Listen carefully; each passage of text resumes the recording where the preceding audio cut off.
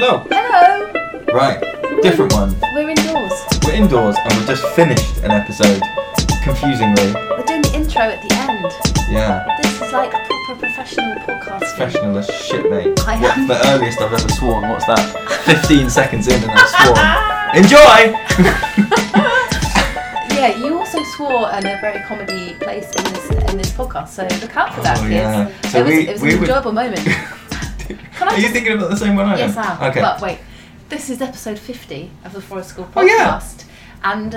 And, you know, I'm sorry to disappoint you, listeners, because we were going to do a whole podcast about earthworms. Yeah, but instead, we're very excited about as like episode 50. But instead, we've only got, I'm afraid, Tristan, Gooley, the Natural Navigator, which is going to be a massive disappointment to those of you who are really looking forward to hearing about earthworms. I am, of course, joking. It's incredible. We've got Tristan Gooley on the podcast. You've been sat down for a really for long time. an hour and a half. Oh my god. Yeah, we waffled, he waffled. It was we just could have talked for ages. It was incredible. If you don't know his books, please go and get his books. Listen to this podcast and then go and get the books, because as I said in the podcast, they're so information dense that if you think, oh, I've heard most of what this guy's got to say then about that, because he just drops it in through conversation, and so you know, feel free to keep rewinding it back and go, whoa, he just said a thing about this. Like, do it. The bit about the house, about nature being a house and looking through the windows, my mind is still blown by that. So I know, we've got to go look and sit out for and that think. bit. Look out for Lewis's comedy swear. And see, that's a sign that that I'm not in control, that we had a professional author on that we both quite highly respect, and it was early in that as well. I feel like it was like a couple of minutes in. I just was like, I'm setting the tone now, just so you know I'm going to swear. Oh my god. No, I think it was about 20 minutes in. It wasn't? Okay. So it wasn't straight away. He might have hung up if it had been straight away. Yeah, so I hope that you enjoy That's enough of the a ramble. delicious waffles. Enjoy. Bye. If you like this podcast and want to support more episodes, you can donate through Patreon. Visit patreon.com/Children of the Forest to show your support for the Forest School podcast. No worries. Thank you so much for agreeing to be on the podcast. It's brilliant to speak to you, because we came to see you in Taunton in the bookshop when you were talking about your latest book, Wild Signs and Star Paths. Oh, thanks.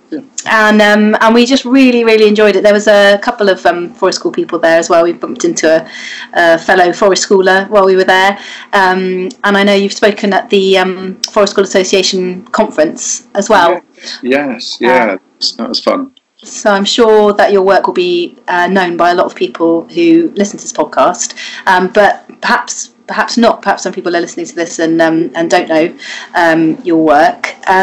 So you've obviously written quite a lot of books about natural navigation and nature connection.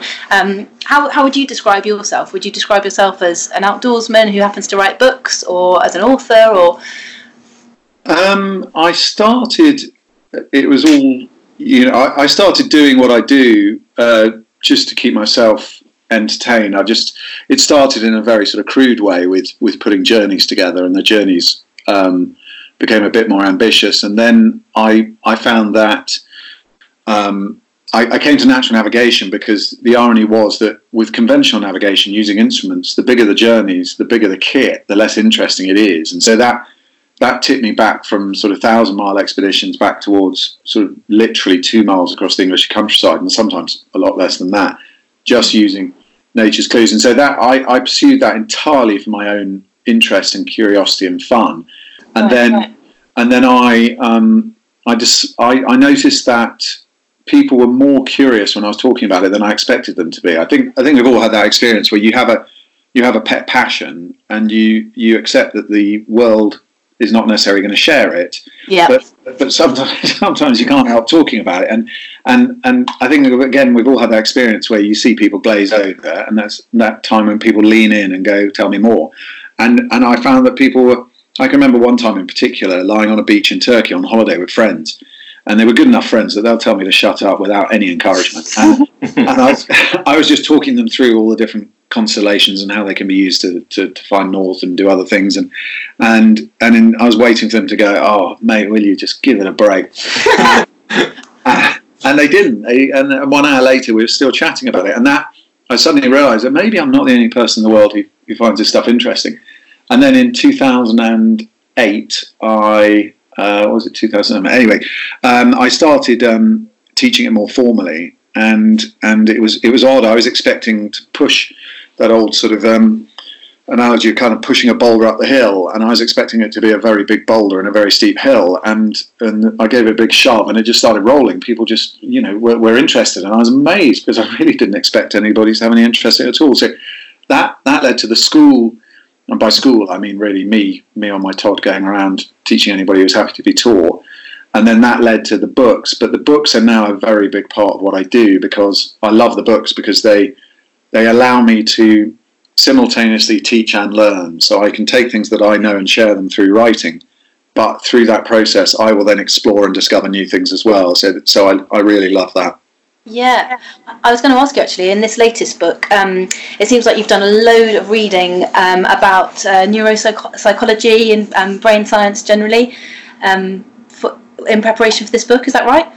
Yes, I read a book by the Nobel Prize winner Daniel Kahneman, who's often described as an economist, but I think that's just because money is so powerful that if what you do could be described as helping economics, you can earn more through it or whatever. I don't know, but the long and the short of it was that his book was the fruit of a lot of pioneering academic research that he did with an academic partner, and the amazing concept within it just happened to chime with some of my experience in the outdoors. Yeah. And that chiming was really that I was starting to sense things outdoors, and then not always understanding why other people weren't sensing it, but also struggling sometimes because it felt too automatic and intuitive to understand why I was sensing it and they weren't. And so I was having to unpack it, and what it turns out is that the thinking fast is intuitive thinking, when our senses and our brain work together to tell us something without us having to quite literally put two and two together. So I mean, that's not a bad example. If you put 4 objects on a table in front of anyone, a child or adult, and say how many, they won't have to count. But if you put 24 on the table, they will. One is very fast thinking, and the other is slow.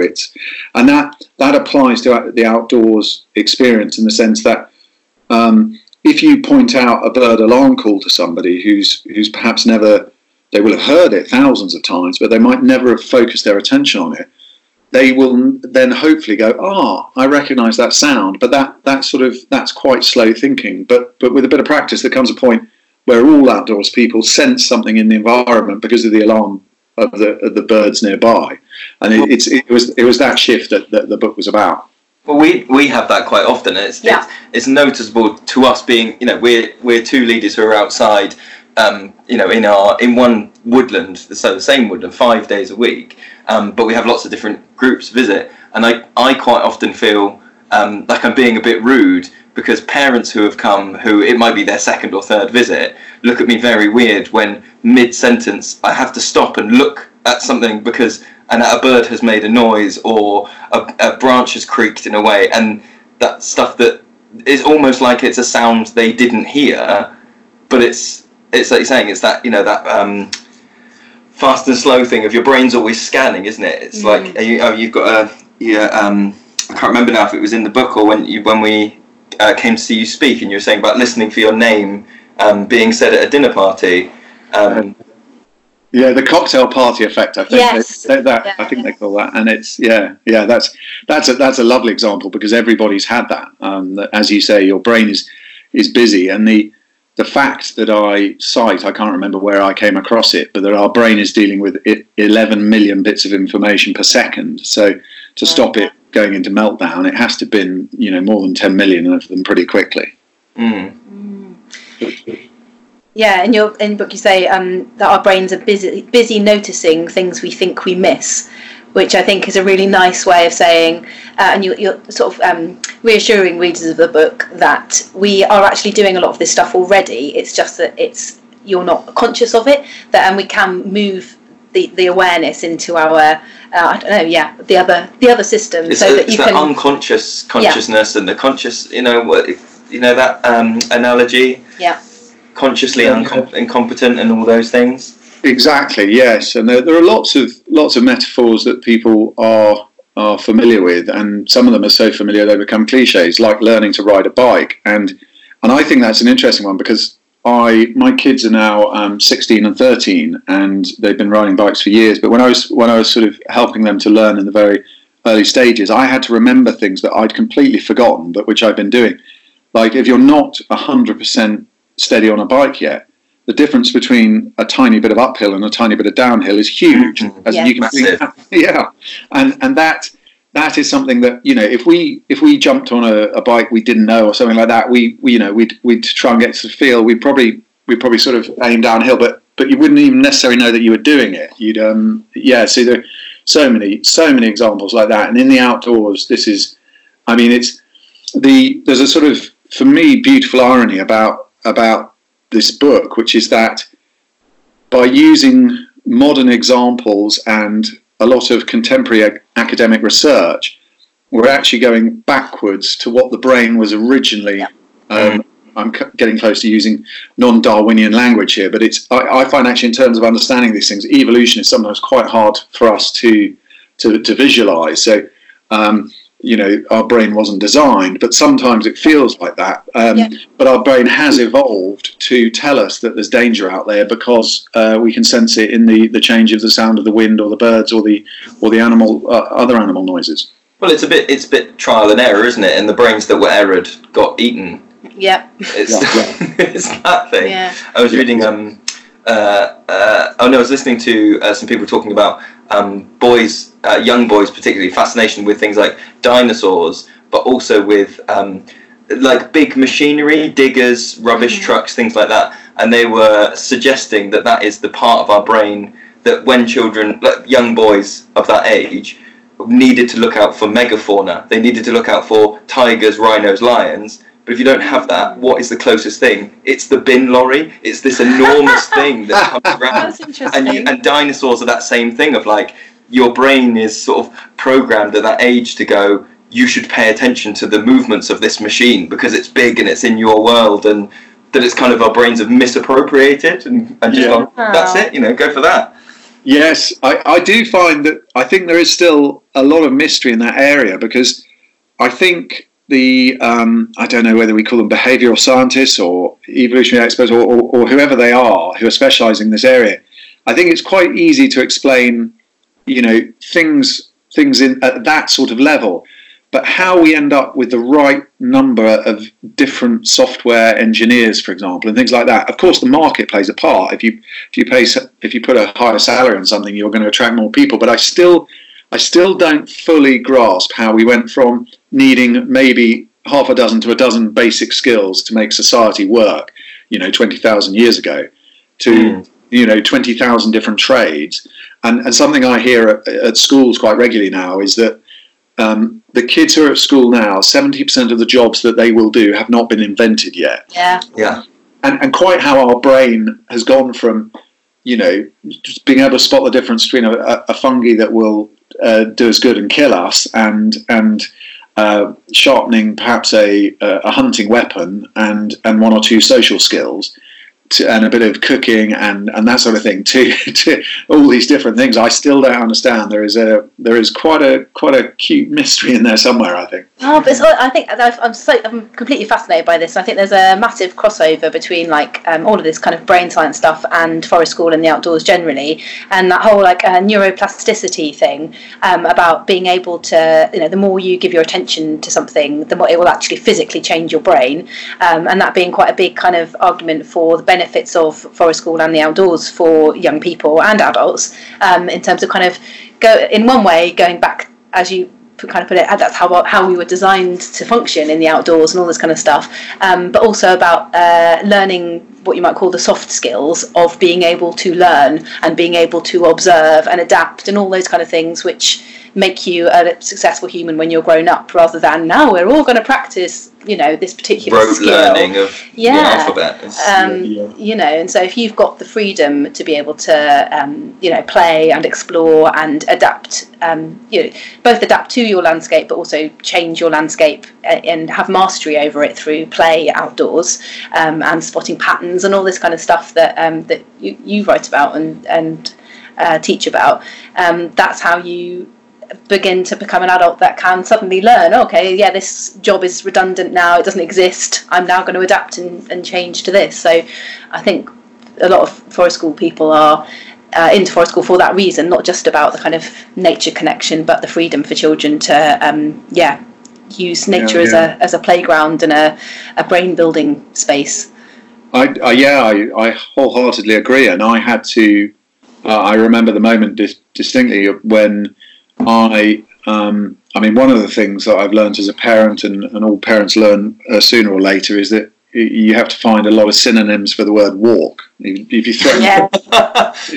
threaten kids with a walk, and you're off to a hard sell already. But I'm preaching to converted there, obviously. But so we were going on a mission or whatever it was, and in my mind it was to the top of a fairly modest hill in our local woods, and I knew I had to be back for something. I can't remember what it was, but I'd already sort of given that kind of time limit. Well, it'll only take us about 3/4 of an hour to get to the top of the hill, 3/4 of an hour to, do this, and then half an hour to get home, and all that sort of stuff. And one of my boys, came off the path and got very excited by one of those quite dramatic sort of storm-felled trees with the sort of root ball and everything, and it was a sort of halfway between a sort of ready-made camp and a rather sort of monstrous-looking sculpture in the ground, and I instantly was like, we haven't really got time, and I had to pull myself up, and I remember it so well that it's what honestly is the point of taking the kids outdoors and then sort of marching them past something that's really grabbing their attention. So I soon after that, we do still occasionally try and get from A to B, but by and large, I'm happy to forsake B if what's between A and B is more interesting to them. Yeah. Well, and I think we've talked before about this is one of the things that keeps us going in forest school is quite often the children will take that example of the tree that's fallen down, and the kids want to go and explore that rather than the thing you were walking to. But when you get there, you realise that you, the adult, go, I'd never noticed that before, or that's a completely different thing for me, and kind of being open to. I don't want to say being open to learning, because that sounds like a wanky poster, but being open to going, I'm interested in all of this. And children are, and that kind of goes back to the point you were saying earlier about being worried that you're going to bore your friends about the constellations. That I definitely get that feeling that I'll bore someone to tears about woodlice or whatever, or be just really excited about, oh my gosh, look at this. And kids are there with you in general because they're also super excited by something they found in the mud, whereas your average adult has kind of gone, oh right, okay, or they're not really seeing it, or they've shut it, or they've named it and therefore sort of closed the book on it. I always find that you get the adults that go, woodlice, I know about woodlice, and they shut the book intellectually and go, there is no more to know about woodlice, I have named them and I know where they live. Sorry. Go ahead. No, I was going to say, in a hopefully a gentle, kind and considerate way, I've been on that warpath with almost all my writing, in the sense that so as a writer I have a constant so what, as in I try to never state anything factual as the end of a piece of writing. So if to give you this sort of thing as a sort of arc, when it actually sort of works quite well, we can use, there are more than 20 different ways we can find direction using shapes and colours within trees. So instead of sort of saying, this tree's branches are shaped like this, and this tree's, whether it's to kids or adults, if you say, all the branches are growing towards the light, but the light is different on each side of the tree. So what? Well, we can now use that to find the place we're going to. Okay, but why? And this type of thinking is quite, for certain people, and it's a lot more than I would have feared 15 years ago.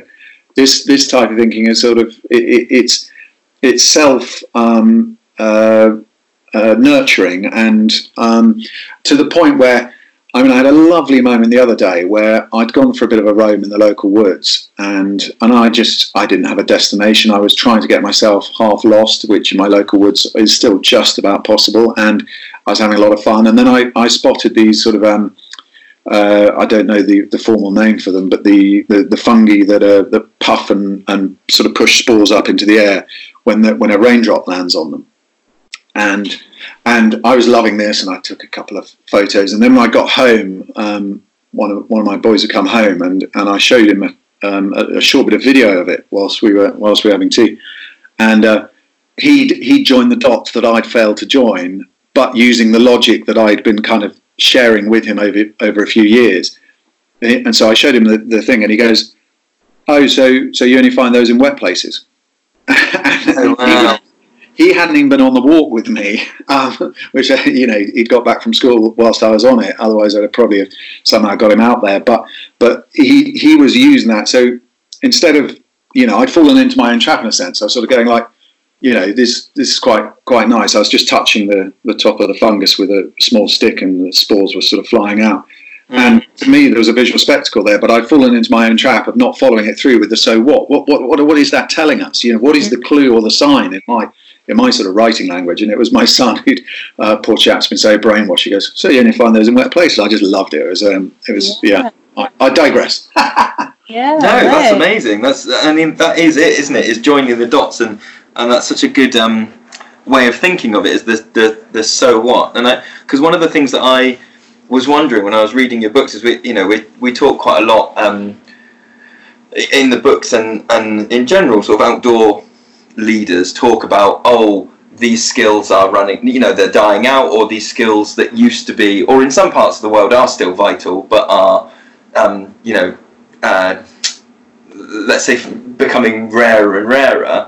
And I was wondering, when you write the books, when because the books are chocked full of information, and I was just saying to Gemma before, not that they're a fast-paced read, but they're very information dense, which is amazing. And I kind of wondered, when you're writing it, do you have things that you go, everybody must know that, and you throw it out, and some stuff that you sort of give to the editors or the publishers or whatever it is, and they go, well, nobody knows about that thing, how do you pitch your level of what goes in a book and what's, It's a really, really interesting question, because I wrestle with that in a fun way daily, and I've like all writers, I got it right and got it wrong at times. But in the early days, there was, it's quite fun for me now, but I can remember publishers with a lot of experience before my first book, The Natural Navigator, sort of looking at the proposal going, they're a bit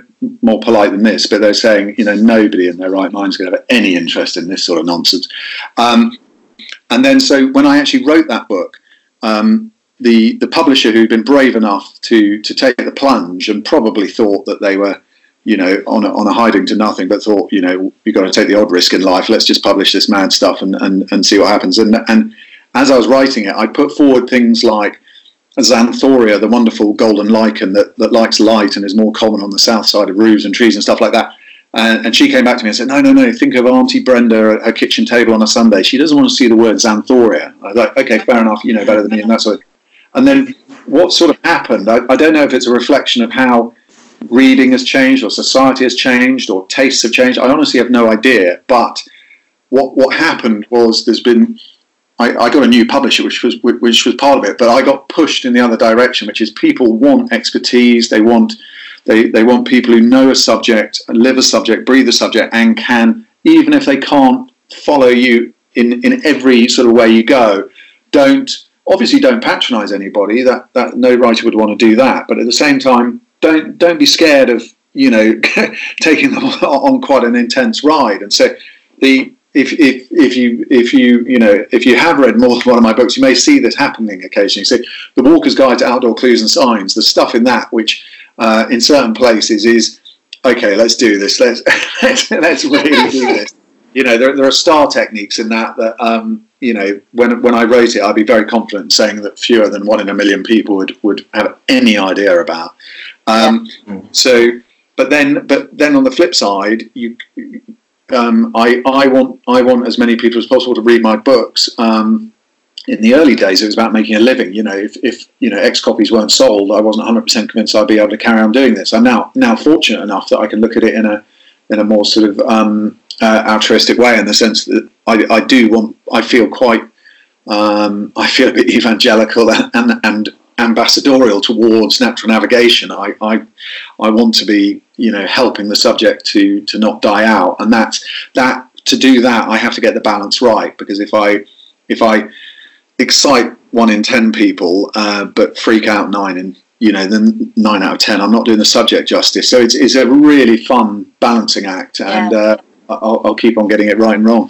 Yeah, well, I think in this book definitely there are signs which Don't tell him he got it wrong. No, I'm not going to tell him he got it wrong. I'm going to say it's got it right in a kind of it's aspirational, so, and in that way that your publisher said, you want to be able to read something where you go, whoa, this is expert knowledge, and it's aspirational, because there are some signs which I've read in this book and been able to kind of pick up quite quickly, but I must say kind of 1 at a time or 2 at a time, and then kind of go back and reread those chapters and check what I'm doing before I can then get a new one under my belt and into my kind of common usage in my own life.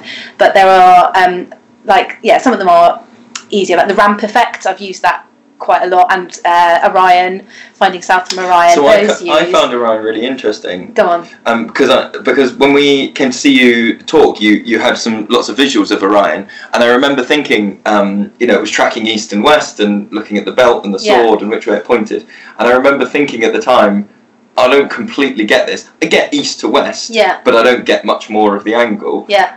But then a few weeks later, when I got to that bit in the book, I sort of understood it at like level 2. Yeah. Do you know what I mean? I feel like you could reread some of the books, and you might just go the first time, okay, I'm just getting that's how you find north, or trees are funny shapes. Got it, Tristan. Let's move on. And then the next time you read it, you get like, oh, they're funny shapes because of that. Yeah, and you have to see it in the real world. That's the thing. So it was only Orion, the penny only dropped for me when I noticed it walking to my friend's house the other night, and I suddenly was like, oh, hang on, I remember something about that. What was it? What was it? And it was very bright, so the sword was very bright. And I was like, oh my gosh, I am walking due south. And that was such a powerful, joyful feeling. It's completely addictive, isn't it? I can completely see how once you start owning it and go, oh, I know this thing, and especially because it's something that isn't common knowledge anymore, and it's something that you have, and it's a new thing. But there are bits in your book, as I say, that are kind of like, whoa, that's next level. Like the chapter, I can't remember exactly what you call it, but when you're in a woodland and you're talking about how even paths made by animals, so muzzets and stuff, reflect more light than ground that hasn't been trodden a lot, so you can kind of see light in woodland, and so I was telling you about this, wasn't I? In our woods, in the woods, and I was trying to, because we have got an old track, and you were talking about on certain types of day, in certain types of weather, you'll be able to sense where the path is just by looking through the trees because of the light levels. And I was sort of like, whoa, that's definitely something. That's the next level for me. Jedi skills. That's really interesting to hear, because you're right. That is not something that we are necessarily going to see every time we go outdoors. But a lot of this stuff, the fast, slow thinking, musical instruments are quite a good analogy, where the logic's actually very simple. Okay, when badgers or deer are following a certain path, that is going to change the ground in a number of different ways, and that is going to change the way light reflects. Okay, that's quite, I don't think anybody's going to be freaked out by that, but actually seeing it, so to me that's very like, I sometimes sort of say in talks, I may have done on the one you came to, I can tell anybody in the world how to become a world-class concert pianist. You play the right notes in the right way, in the right order. That's similar to this sort of thing. The logic is very simple, but it's entirely up to us how much we, in truth, how many minutes or hours we choose to devote to it.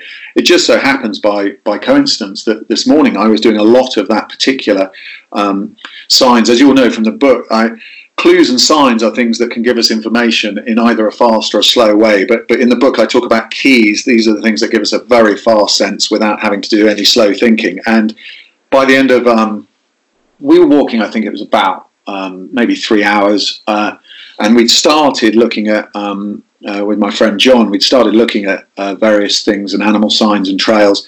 And by the end of the walk, because that's what we'd chosen to focus on, these trails were almost luminous. As in, what had taken a little bit of concentration, even for two people who are doing a lot more of this than most people would choose to. It had taken maybe a sort of 20 seconds of kind of like, yeah, there it is. By the end, it was laughable. It's like we wouldn't even point. We'd almost not point them out to each other, and we were sensing deer and seeing deer that were probably around us at the beginning of the walk, but by the end we'd got into that kind of zone where we could almost sort of just go, there is going to be one through there, and then we'd see it, and that's as I say, it's not complex. The theory is not complex, but I can't make I can't. You can't play the piano brilliantly without a bit of practice, or in my case, you can't play it at all well even after a lot of practice. But that's a different story. So in terms of these outdoor skills, I can sort of show people what the key is, and then people can choose. Out of the 50 odd in that book, Wild Signs, I would expect people on average to find 5 or 6 that they just feel an affinity towards, and either because in the case of your listeners, they think, yes, that is something I can share, or that's going to form part of something we're going to do outdoors tomorrow, or just because it's sometimes hard to articulate, but it's a very personal thing that just chimes. And I don't expect all 52 to do that. Yeah. It's interesting you talk about the practicing. So even someone like yourself who has kind of gained these skills and written about it, but then in the course of a morning, you practicing a particular thing to look out for becomes, is just there. This week, I don't know if you've ever seen these cards called Go Find It. It's like a game. Have you seen? No, I haven't. They're really simple but really fun, and they come in a little drawstring bag, and they have a word on them like crunchy or dead or slimy or whatever, and you can play it with kids, so it's a good thing to encourage kids to go on a walk. So it's not like we're going on a walk, we're going to play this game, and as you're in this natural environment, you can like find things that fit the card basically, and you can play it in loads of different ways and do it like in a really high octane, we've got 30 seconds to find as many things as we can that are bumpy or whatever, and we were playing this game with some families this week.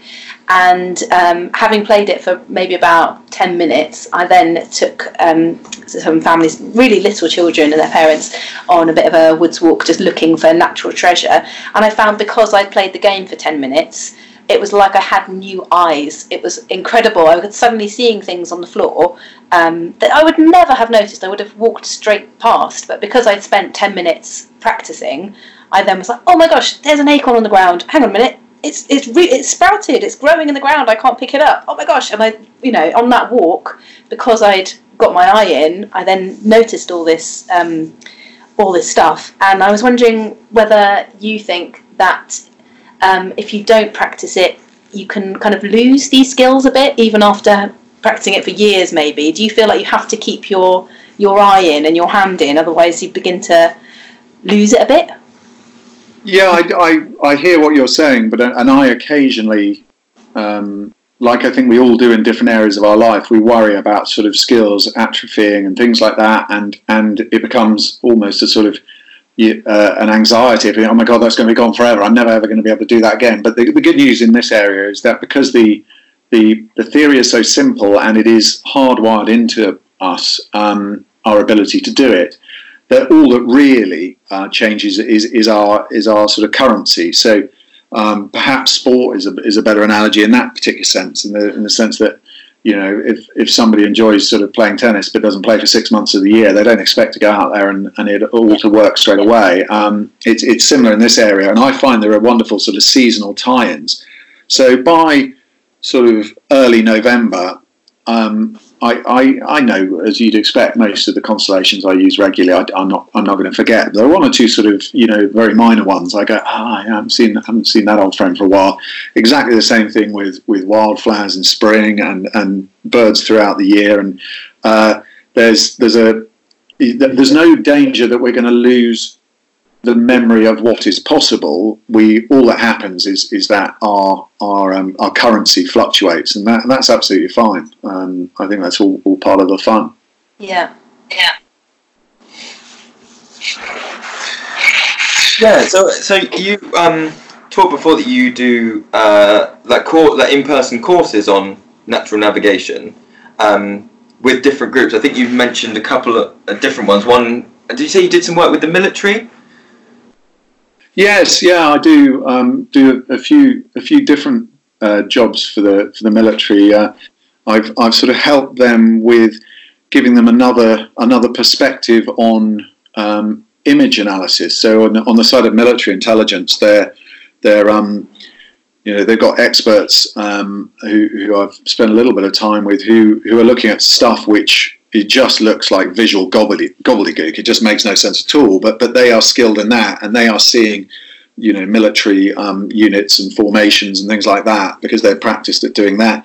And at the same time, I was able to kind of say, "Here, let me show you a picture," and then I'd ask them a question which would seem like gobbledygook to them. I mean, the one in particular was there's an image I use sometimes in indoor talks and things where I say, have a look at this image, and it's a picture of a house, and there are some lights on and various other things, and you can sort of see some orangey light in one corner, which may or may not be the sun and that sort of thing.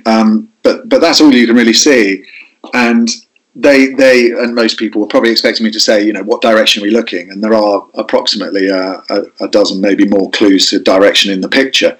But what I actually say is, this is a photo of a house somewhere in the home counties. I can't tell you exactly where. Tell me what the oceans were doing in the Pacific when this picture was taken. That's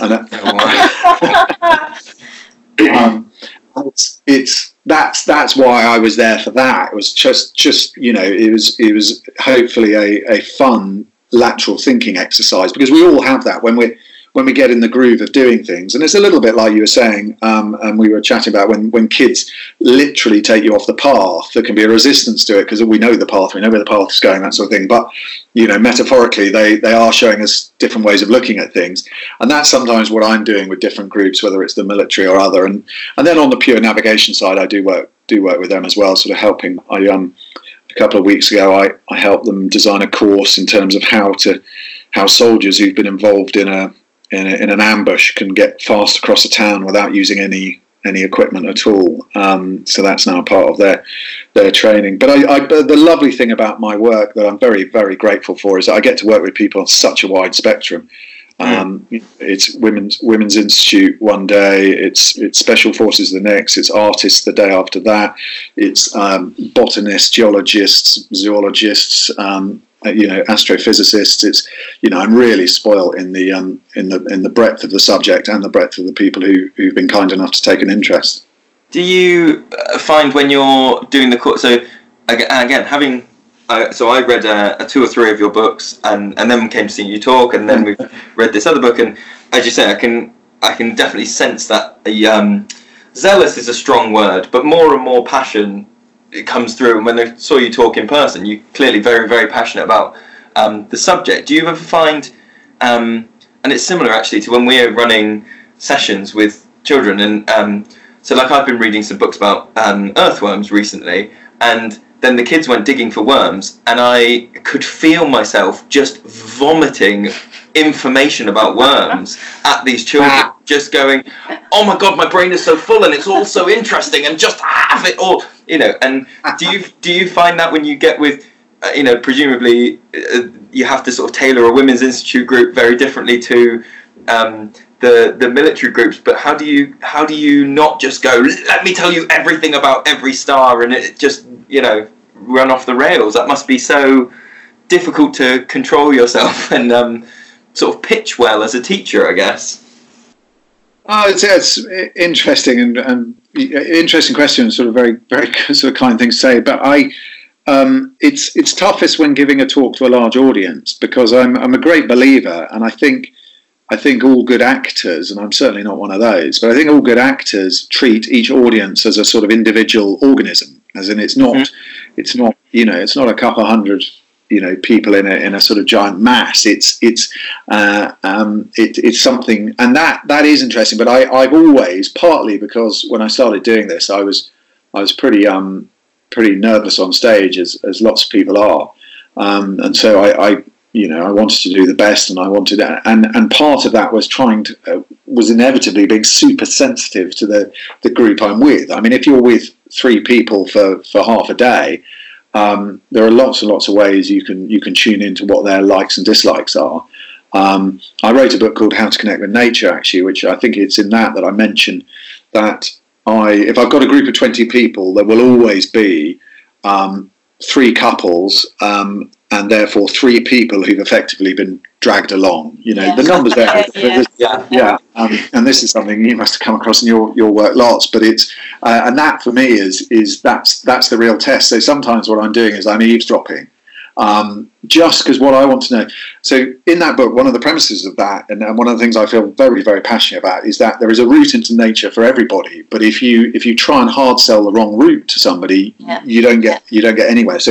So in very, very sort of broad terms, we have, going back to our sort of ancient origins, we have certain practical affinities. We have an unusual interest in food, cooking, catering, and that obviously lends itself to something like foraging. Or we might be quite sort of restless, travel-loving types. That might be natural navigation. But there are so many subtleties within this. Like if you're somebody who's very, very interested in something to do with the home, and there are a whole lot of different things going on there. You can have interior design, or you can be really interested in steel girders. But within that there is a structural building part to your character. And then you can start taking a real interest in, the way certain woods will rot and not hold things up, and other woods will give cherry woods a nice rich colour, pines are a much lighter colour, these sorts of things. So if you have a group, sort of coming back to your sort of question, if you have a group, their interests are going to be narrow enough that if you do just bang on about everything, you're gonna miss them with 90% of it. So it's very hard with a group of 200, but with a smaller group, it's for me, and I don't always succeed, but I always try and go, okay, these people by and large are absolutely fascinated by the shape of the land. There's a lot we can talk about there. They seem to go a bit cold if we start talking about astronomy. So we can just pretty much bin that, and that's the challenge after a few years, I think, is still finding that, seeking that connection, fascinating. I love that. Sorry, I love that idea of going back to ancient interests, like evolution-wise, about food and shelter building. I think that's probably very true, and again ties into forest school very, very neatly in terms of appealing to people's kind of ancient interests. I think that's I've never heard that before. That's very. I sometimes think of it. It's a little bit like each group is a lock, and you've got a drawer full of spare keys, and I'm just putting different keys in and going, is it this one? Is it this one? Yeah. Is it this one? And when you find the key that goes click, and you're like, yes, right. Yeah. Now the lock's gone. We've definitely found that with food and cooking, that is a key that very commonly fits. So we just noticed, without any kind of prior design really, it happened, and we realised, wow, that's a very interesting effect, that we cook a lot over the campfire with groups, and one time we were cooking some kind of pancake. There may have been some like wild garlic in it, or something was being fried. Something was being cooked over fire, and there were 3 frying pans on, and I think Lewis and I started off the process, but then just passed the spatulas to some parents that were around, and just invited them to take over and take ownership of it, and then noticed how that kind of unlocked the group, and people who never spoke to each other suddenly were speaking to each other, and it was that idea of they took ownership over the provision of food for themselves and their children and everybody else, and were saying, oh, this is ready, come and eat it, or whatever, and talking to each other, and now we do plan to kind of put that in quite early so we usually have our forest school in always in blocks, so that a family will join and they'll commit to coming for a certain amount of time rather than just coming once and going away again.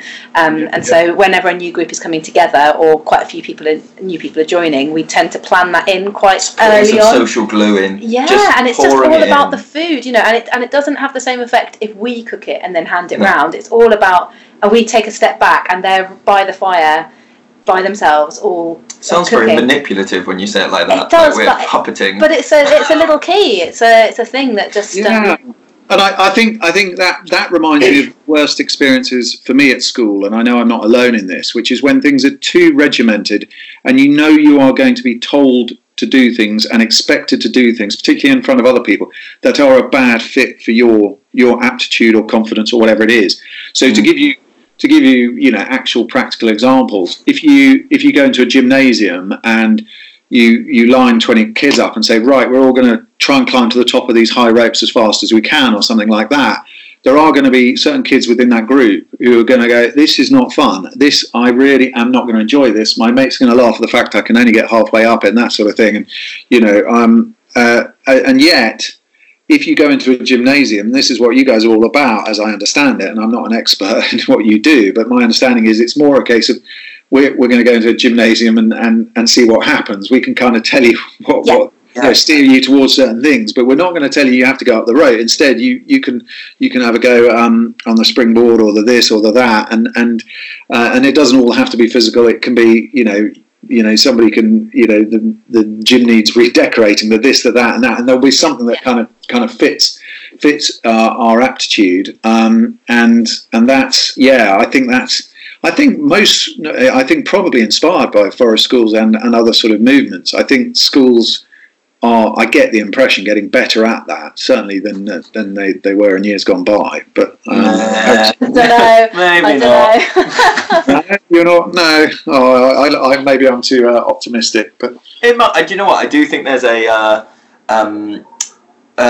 bit of a bias where like people who are outdoorsy naturally end up sort of more drawn to schools that are more like that, and then have a perception of like, oh, all schools are doing forest school twice a week and have a thing, and then if you looked at the broad spectrum, there's going to be a load of inner city schools somewhere doing not that kind of stuff. Well, also you're talking to two ex-teachers here, and we left for similar reasons, in that we found that the curriculum was becoming very narrow and prescriptive and didn't give children much time for kind of freedom. And the thing you're describing, the example of the gym, it was very much like, no, we do it this way, and this is the way you have to do it, and which I think is an old-fashioned way. It was almost like the Victorian kind of style of education was coming back in. I wonder if I can ask you, because it kind of ties into what we were saying about things being directed, and so lots of kind of I think there is a move in education outside of schools to be less didactic and less,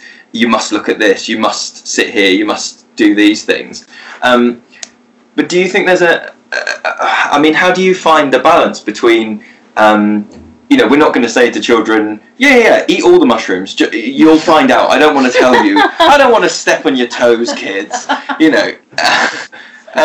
but is there a risk that in being too far the other way, that we miss out, that there's that phrase, isn't there, standing on the shoulders of giants, and particularly with things that are in your books have been amassed through tens of thousands of years of human navigation, and that if we don't sort of pass them on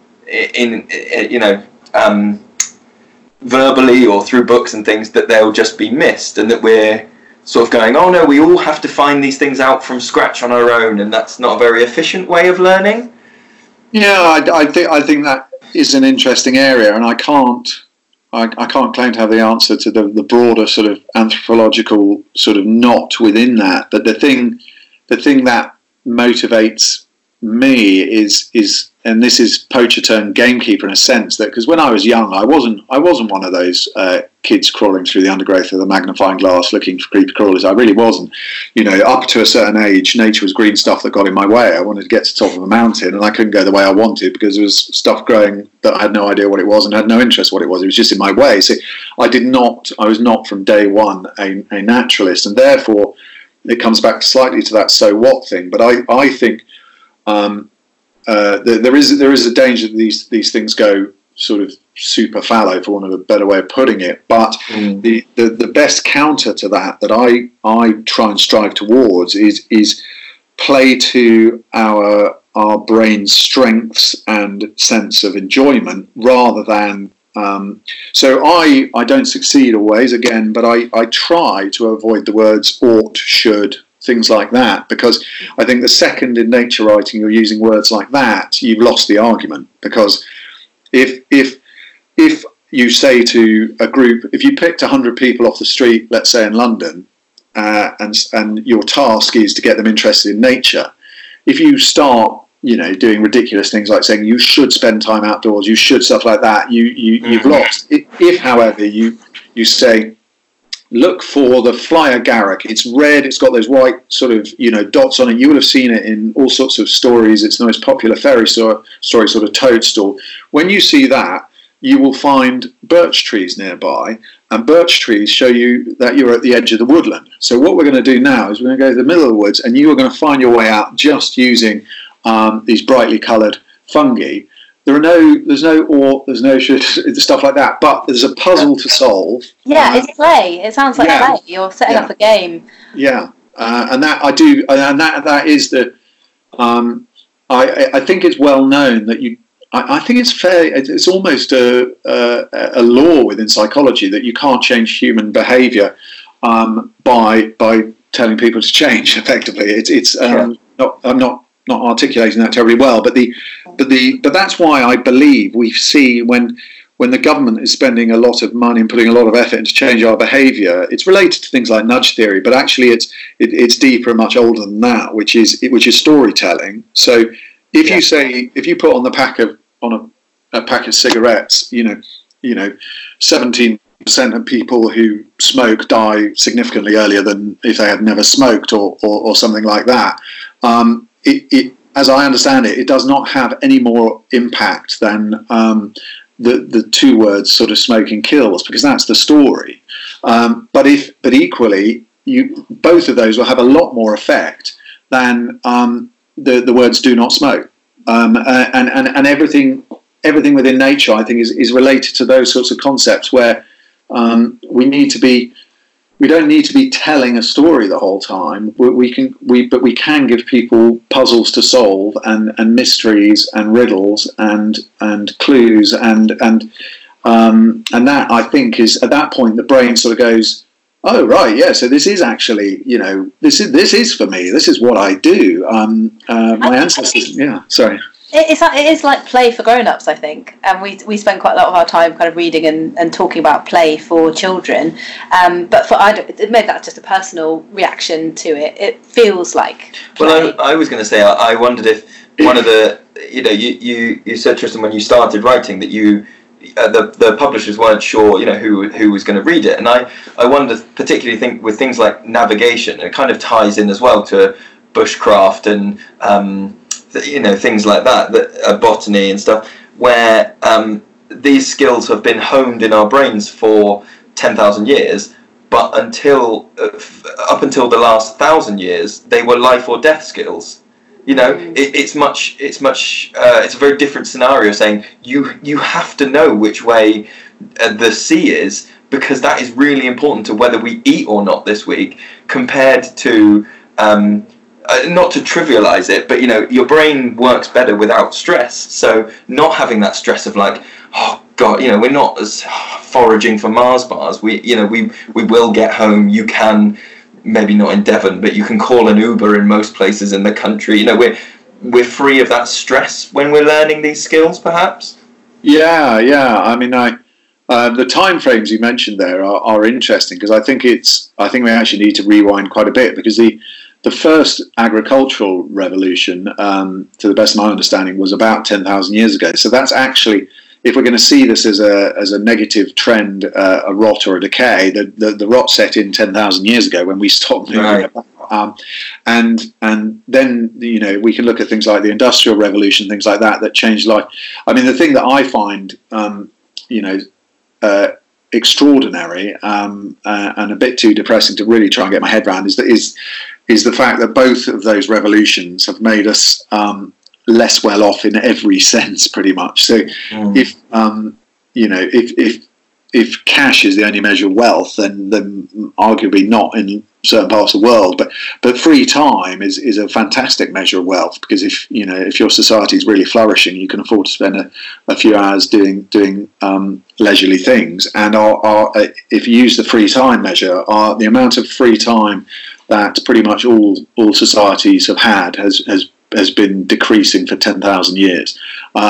Which is, there are little sort of spikes in the other direction. But yeah, I mean, I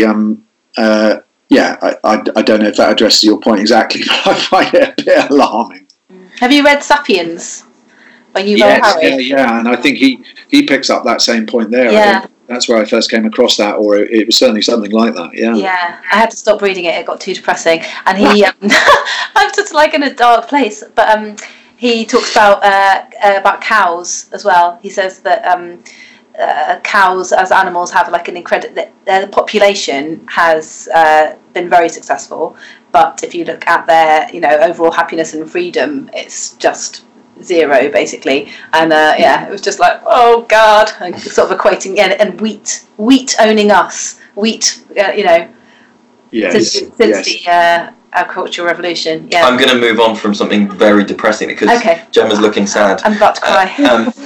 Just do you find when you I think are sort of working on your navigation skills, do you give people any advice on kind of whether it's better to have a base and learn one site very well versus going to, like you're saying, getting semi-lost in lots of places, and because we quite often talk about we will I don't know if are you aware of sit spots as an activity?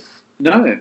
So sit spots is one of these. It's trendy now through mindfulness, but essentially it's sitting in one place in a woodland or a natural space and just being there and taking it all in. And quite often the activity is you repeat it, so you try and go back to the same space and just sit on your own, so not as a group, you just individually go and find it. And one of the ways that we sort of half manipulate children into it is that we will play stealth games, like tagging games or hide and seek, and while the children are going off and hiding, they're being incredibly attentive to noise and their surroundings and the space that they're in. They don't know that you haven't started looking for them yet, and that you've deliberately left it a long time because their kind of circle of awareness and concentration. Because you've got a cup of coffee and you just want to chill. Yeah, you sort of chill by the fire for a bit and leave them to it. But when you're hiding, and you notice that if you start playing it as well, and you're playing a big game of hide and seek, you become prey, and your awareness goes. But you're kind of prey, but you're playing. Yeah. So at the beginning, you might sit there and be listening, and your observation and sort of circle of concentration is quite wide because you're waiting for it to be found. And then when you kind of relax a bit and realise they're not anywhere near you and you can't hear them, your circle of concentration becomes smaller and smaller and smaller until, you might look up for the first time in ages and just go, oh yeah, okay, I haven't looked into the trees for a while. And then you might look really closely down at the ground and go, oh, there's a beetle there, and your observation skills kind of become warmed up. Anyway, yeah. So but it's that thing of what I was going to ask is that repeatedly going to the same spot and getting a real depth of knowledge for an environment or a space obviously takes time and takes lots of visits, but then it's also valuable to go and see lots of different spaces and to go, right, well, can you apply your skills in this woodland and on this moorland, on this heathland, and how do you find the balance between that kind of depth and breadth, I guess, is there? It's a interesting area, and it's an area I've been very fortunate in because it was never part of my original thinking. I mean, I didn't really have anything approaching a sort of plan because I didn't think any of this would work. So it was really a case of wake up in the morning and run with it until you hit the brick wall, which is probably going to be around the corner. But what I have discovered is that natural navigation is very fortunate in the sense it is largely about universal principles. So there are individual species, and I've mentioned a few of them, which give you insight within a certain landscape. But that principle applies all over the world. So once you know the principle, you can try it anywhere, and that it's been hugely fortunate to me in the sense that I'm not a great fan of super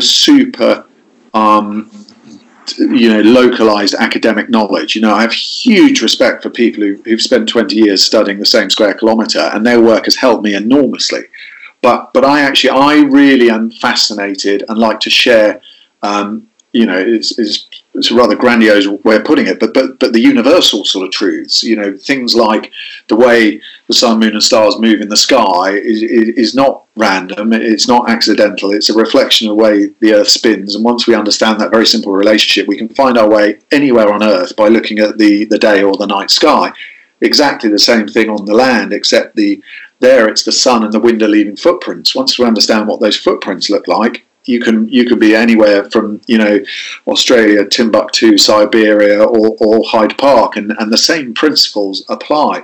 One you mentioned earlier, the ramp, the way wind shapes things, whether it's a rock in the desert or some long grasses in the field next to you, it's a universal sort of principle, and therefore where you are, in a sense, which is something that really delights me, is you're just getting a different view in on, to come up with a slightly weird analogy, which I don't think I've ever used before, but imagine a sort of giant house that contains, the truth of nature.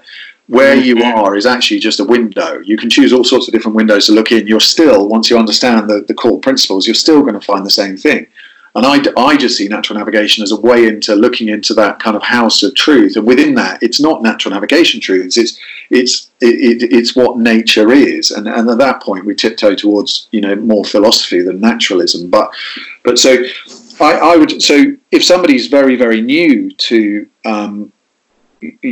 natural navigation, I don't go anywhere near those sorts of ideas, because I do want them to just have a bit of fun before they feel they need to do any sort of head scratching. So I just it's just sort of clues and signs that will work in their part of the world. So sun, moon, stars, plants, animals, even buildings, if it's somebody who spends most of their time in a town. But then it's a case of showing people how the bits join together. And then it starts to get a bit more exciting, because then we get into more what would be more recognised as ecology / habitat, but turned on its head. So what I mean by that is, quite often we read about ecology and habitat along the lines of, I want to see butterfly X. Where does butterfly X live? Oh, it lives in this sort of habitat. Let's go to that sort of habitat and we'll find that butterfly. Well, natural navigation is using all that same knowledge and logic, but turning on its head. I've seen that butterfly. That means I'm in a place with stinging nettles and plants A, B, and C, and probably these other animals. And it means I'm at this height and I'm on the south side of the slope. And it means so it goes from very, very simple clues and signs to map making. So to me, it's have a bit of fun with a few things that work for you. Once you feel you're pushing out the other side of that, join a few of them together, which quickly leads into kind of map making. And at that point, getting to know a local area actually is helpful, because if you're constantly trying to recognise things and you're put in a different place every couple of weeks, it is a bit more challenging. But as I say, in a rather long roundabout way, it's the underlying principles, the kind of truths underneath it all that are exciting to me. Not the, there's no. I get asked a few times, what's your favourite place in the world? And it sounds like a very sort of wet answer, but it doesn't really work like that for me, because I'm looking for the things that are not location specific. Mm-hmm. Yeah. What is it? I mean, that's one answer, but yeah. It's very fascinating. Yeah, it did make me think. One of the things we wrote down that we wanted to ask you, and it kind of ties into that, is I was wondering if there's anything that you used to be able to rely on as a constant or as a sign that because of the climate changing or because of light pollution, that you go, oh, well, I used to be able to recommend, maybe not that the sign has completely disappeared, but that you might go, I used to recommend this as a beginner sign, but now it's become so much more difficult to notice that I wouldn't recommend it anymore. Or do you know what I mean? Have any of those truths changed, or is anything harder to read than it was however long ago? Well, I mean, my limited understanding of the climate change science is such that it would be very odd if we had witnessed large change, because we're talking at this moment in time, the sorts of changes, as I say, to date, are not such that we're looking at large environmental change at this moment in time. So I genuinely don't know whether it's related to climate change or not, but there were 4 very, very sort of snowy winters in a row about a decade ago, I think it was, and not so many more recently. But it's not for me to say whether that's related to climate change. So I love there are dozens of snow clues, and when where I live in the South Downs, we're 500 feet up, and we do get snow most winters, but I just can't call that as a climate thing because I don't have the authority to do it. But on a there's definitely signs of mildness. So, for example, there's an algae called Trentipolia, which is it's a sort of reddy, rusty, browny colour that does not like surfaces that dry and does not thrive in any direct sunlight. So you'll see it in strips on the north side of trees. There's, like all of these things, there's a tiny bit more to the art of using it, but it does thrive in mild conditions. And my personal experience and what I hear from others is that it's marching north. So it's you can find it over most of England, I believe now. More common in the south than the north, but you won't find many references to it in anything more than 20 years old, because I don't think it really existed here. But again, it's above my pay grade to say whether that's related to climate change. Oh, yeah. Do you was it a difficult thing for you when you first started writing to put things down in a sort of permanent way? I mean, partly because lots of what you're writing about is very visual, so having to do it in words sometimes takes a little bit more. I know on your website and in your emails you send out quite a lot of which way am I looking quizzes and things like that, and they're very enjoyable. For anybody that's not subscribed, you should go and sign up to Tristan's email, because they're a really nice break when you go and you hear they're like, but and you're like, oh Jesus, it's an email, and it's Tristan going, which way am I looking? And like, yes, best distraction ever. And do you think that's something that having put things down on paper and in concrete ways changes it from what has been maybe an oral art or an oral education, for quite a long time? Yes, I do think that's intriguing, and it is. You're right. It's a challenge as a writer. Do you write? It sounds like a question a writer would ask. We've dabbled, but we do a podcast because we like to ramble rather than commit to anything. Podcasts give us the freedom to go, well, sort of maybe a thing that's a bit like this that you can't write. Yes, yeah, it is. There's a kind of flow that I think all writers have to find, where you don't sweat the small stuff at the wrong time. So if I'm not certain of a species name or a date or something like that, you can't sort of sit there going, oh my god, I can't do the next sentence. So there's a knack everybody kind of learns, kind of not leaving that hanging, but at the same time, but that's all very technical and dull. But I think in terms of the more, I think perhaps the more interesting side, whether knowledge has been passed on orally is now becoming sort of codified. I did actually in the last book, Wild Signs and Star Paths, I did try and address this in terms of the there's a chapter I talk about the sort of luminaries of kind of those who've gone before us, the hunter gatherers and and in that area I think it's a debate that really we can enjoy rumbling on, but I think it comes a little bit back to the fast and slow thinking, in the sense that in an ideal world I'd want to kind of sort of show things to people, but perhaps not even in a didactic way. Instead of pointing at something and sort of saying this wildflower will only tolerate damp, shady conditions, therefore we tend to find it on the north side of banks. Right, let's move on to the next thing.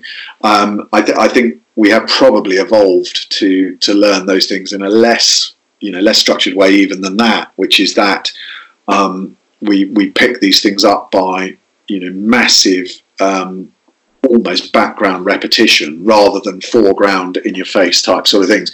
But I think the lovely thing about setting things down is that it feels like territory that's hard to lose in a broader, social learning sense. So, we do. Humanity is notorious for 2 steps forward, 1 step back, and occasionally the other way around. But once we've learned something and we put it down in writing, whoever it is, and that is the whole basis of academia, isn't it? Somebody spots that a metal reacts in a certain way to a temperature. Right, I'm going to write an academic paper on that. Nobody need go and do that experiment again. They can take it as read. It's been peer reviewed, etc., etc. And I think in nature writing, there are different strands to nature writing. What's generally called nature writing, I think is all good stuff, but I sometimes sort of see as nice cup of tea and biscuit type writing, which is it's you read it and you have a nice experience, but you don't actually come away that much wiser about the outdoors world. And then there are other types of nature writing, which I put myself in the camp of, which is where you're going to try and entertain, but you're trying to inform as well. And if one of them has to suffer slightly, it may be the entertaining side. I'm constantly trying to get those two things, because the most important thing to me is that the knowledge is there, even if, as you've both sort of said in very sort of nice ways, but some of the stuff is a struggle. Sometimes you do have to sort of reread it, and if you're having to reread a chapter, I've probably rewritten the chapter about 27 times and probably struggled with the concepts within it for about 20 years. So but then that's a fair trade, isn't it? That's kind of what I guess that's kind of going back to what we were saying before about reacting to audiences, and one of the advantages that we have being face to face with our groups and our students is that we can see facial expressions and we can see that puzzled look or the eyes glaze over and go, I've got to shift tack here, I've got to attack this in a different way or put a different key in. When you're writing a book, it must be such a challenge to write something down and go, well, I think people will get that. You've got no immediate feedback from your reader. Yeah, the editor has to, take on a huge task there, because sometimes, I have a wonderful editor and editors, and there's something I wrote a book called How to Read Water once, and in the back of that I'm thanking all the people involved, and as part of those acknowledgements I think I started it by saying that I was once told that from the moment a writer thinks they've finished a book to that book appearing on a shelf anywhere, there are 38 stages, and the author will be involved in most of them.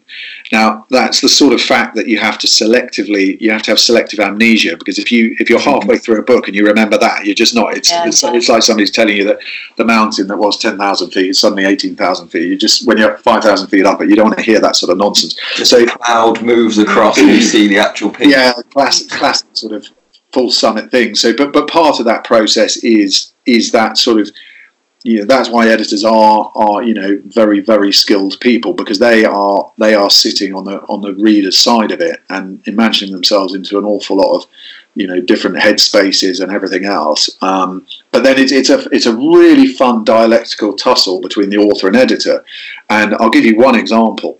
Both my agent and my editor, both hugely experienced in lots of different genres, including mine, told me about a book called The Walker's Guide to Outdoor Clues and Signs, that there were 2 chapters that just had to go. They went, love the book, everything about it. Oh, wonderful stuff. But these 2 chapters have to go.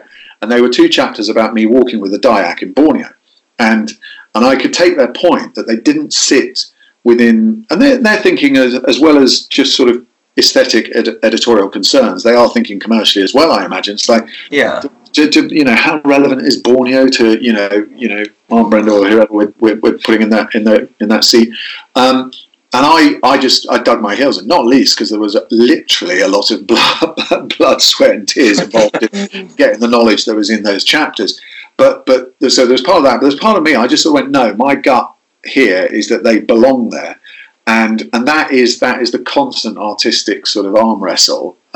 It's between the consensus opinion, which is right most of the time by default, but whenever you're trying to do something a bit risky artistically, you almost have to have that body disagree with you a little bit, otherwise you're not being original. And that's the constant tussle. In that case, I prevailed, and I very, very nearly didn't. And the feedback I get is generally those are again, they might not be the most informative. I honestly don't know, but they are.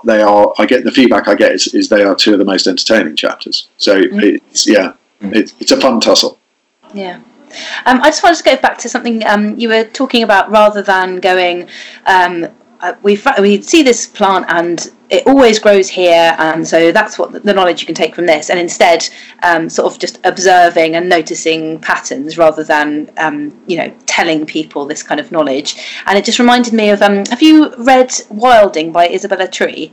Yes. Yeah, and the bit where she talks about the nightingales and their habitat after they've begun the rewilding process on their land, and she's talking about a lot of nature writing actually being quite old and not necessarily always correct. So we have learnt, that nightingales always nest in this type of habitat because we've read about it in these books that were probably written in Victorian times and maybe occasionally refreshed, but not very often particularly. And actually, they are observing the nightingales and noticing that they are nesting in different habitats to that has always been written in all this wildlife writing, and that through constant observation and survey, and obviously allowing the landscape to become the landscape that is liked by nightingales, then we notice a new trend or a difference that we didn't realise was there.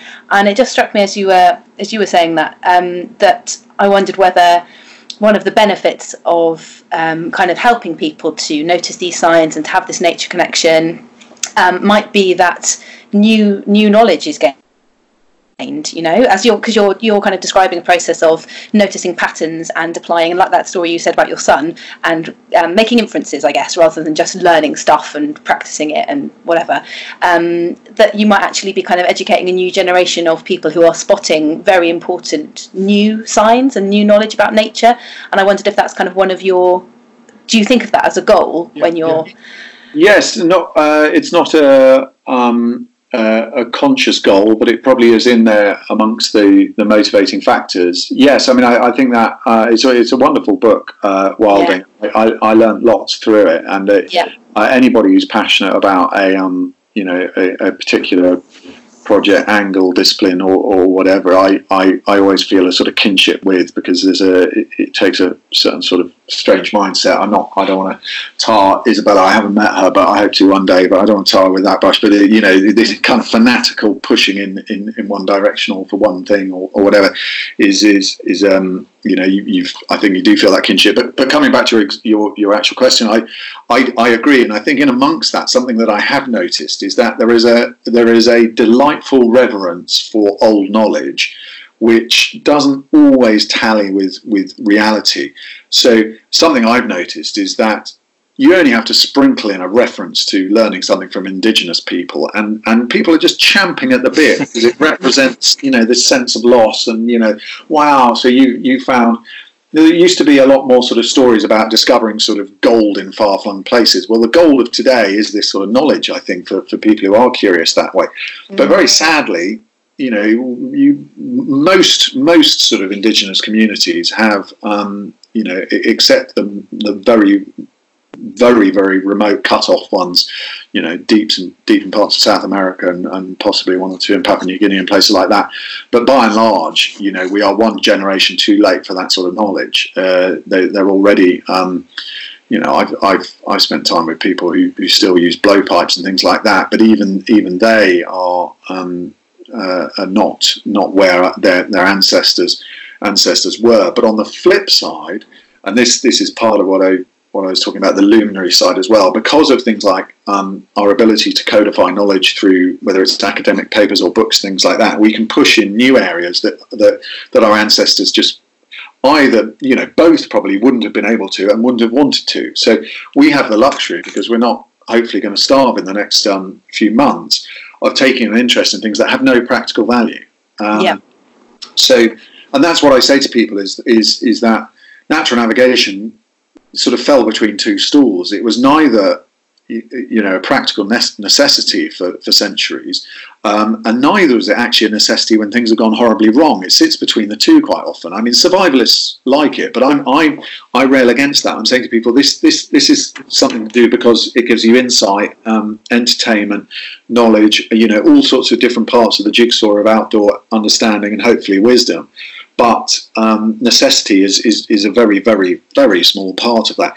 But that then opens up a whole new area. So I can sort of take an interest in things that are giving me a sense of direction, or an ability to make a map, which would never have been of practical value to humanity, I'm fairly sure.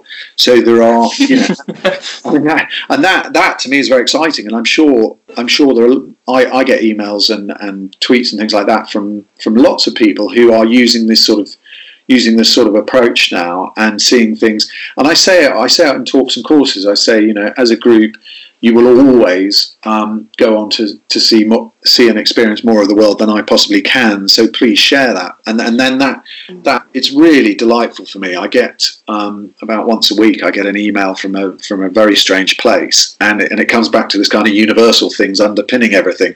Once people know certain guiding principles, and these are the keys and the signs, but a much broader one, which is nothing is random. So if you see something anomalous or something that's asymmetrical or anything or a pattern, you just ask the question why, and quite often we don't get straight to the answer, but there is nearly always an answer, and that answer is part of the broadest, richest map there is. It might, on our walk earlier this morning, we noticed the ground changed colour slightly. We went to investigate.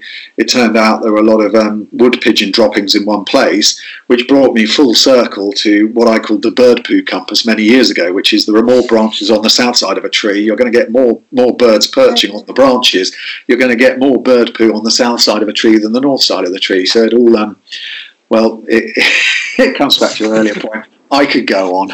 Yeah. That's fantastic. But I like that in your writing that you describe noticing a sign and not necessarily knowing what it means, or noticing a pattern, and then you describe the process of kind of, I keep noticing this thing, and I've worked out what it means. And I quite like that you describe that process, because it means that we all have, as you're saying, you're inviting. We're going on the journey with you. Yeah, you're inviting people to share what they've found, and it makes you feel quite empowered that it isn't just you, the expert, talking to us and teaching us stuff. It's that we can notice stuff in our surroundings and unlock clues for ourselves, which is really exciting.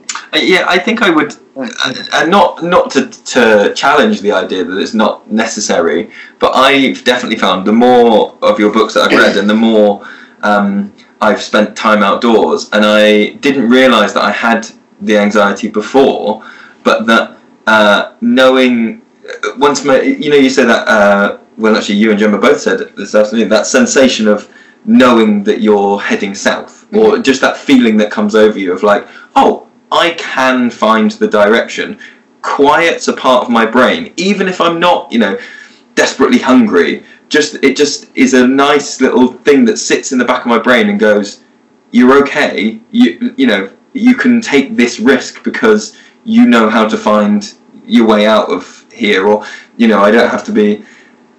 Do you know what I mean? There's something. I do totally, and I think we all have it at the most sort of facetious end of the spectrum. I heard somebody once describe it as Starbucks anxiety, when you're not sure what the nearest franchise coffee outlet. It is in that same Devon. That's a big anxiety where we live.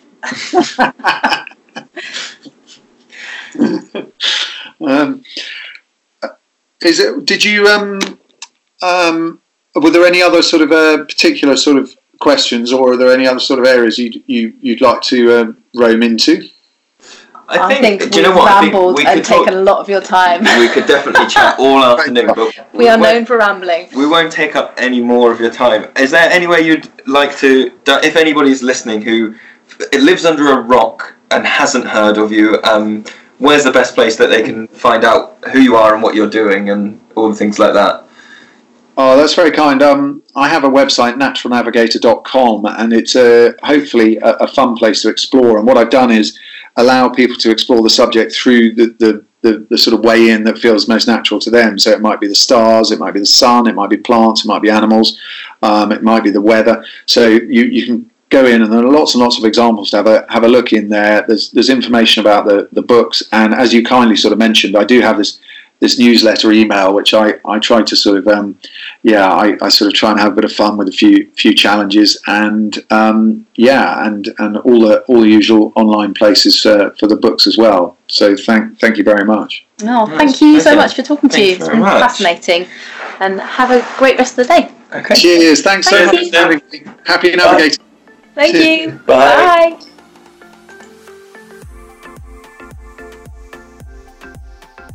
You can visit Children of the Forest in person and get incredible face-to-face training on a range of different topics, whether you're a full-time forest school teacher, a classroom teacher, or senior management. Visit childrenoftheforest.com for details and to book on to all the upcoming training.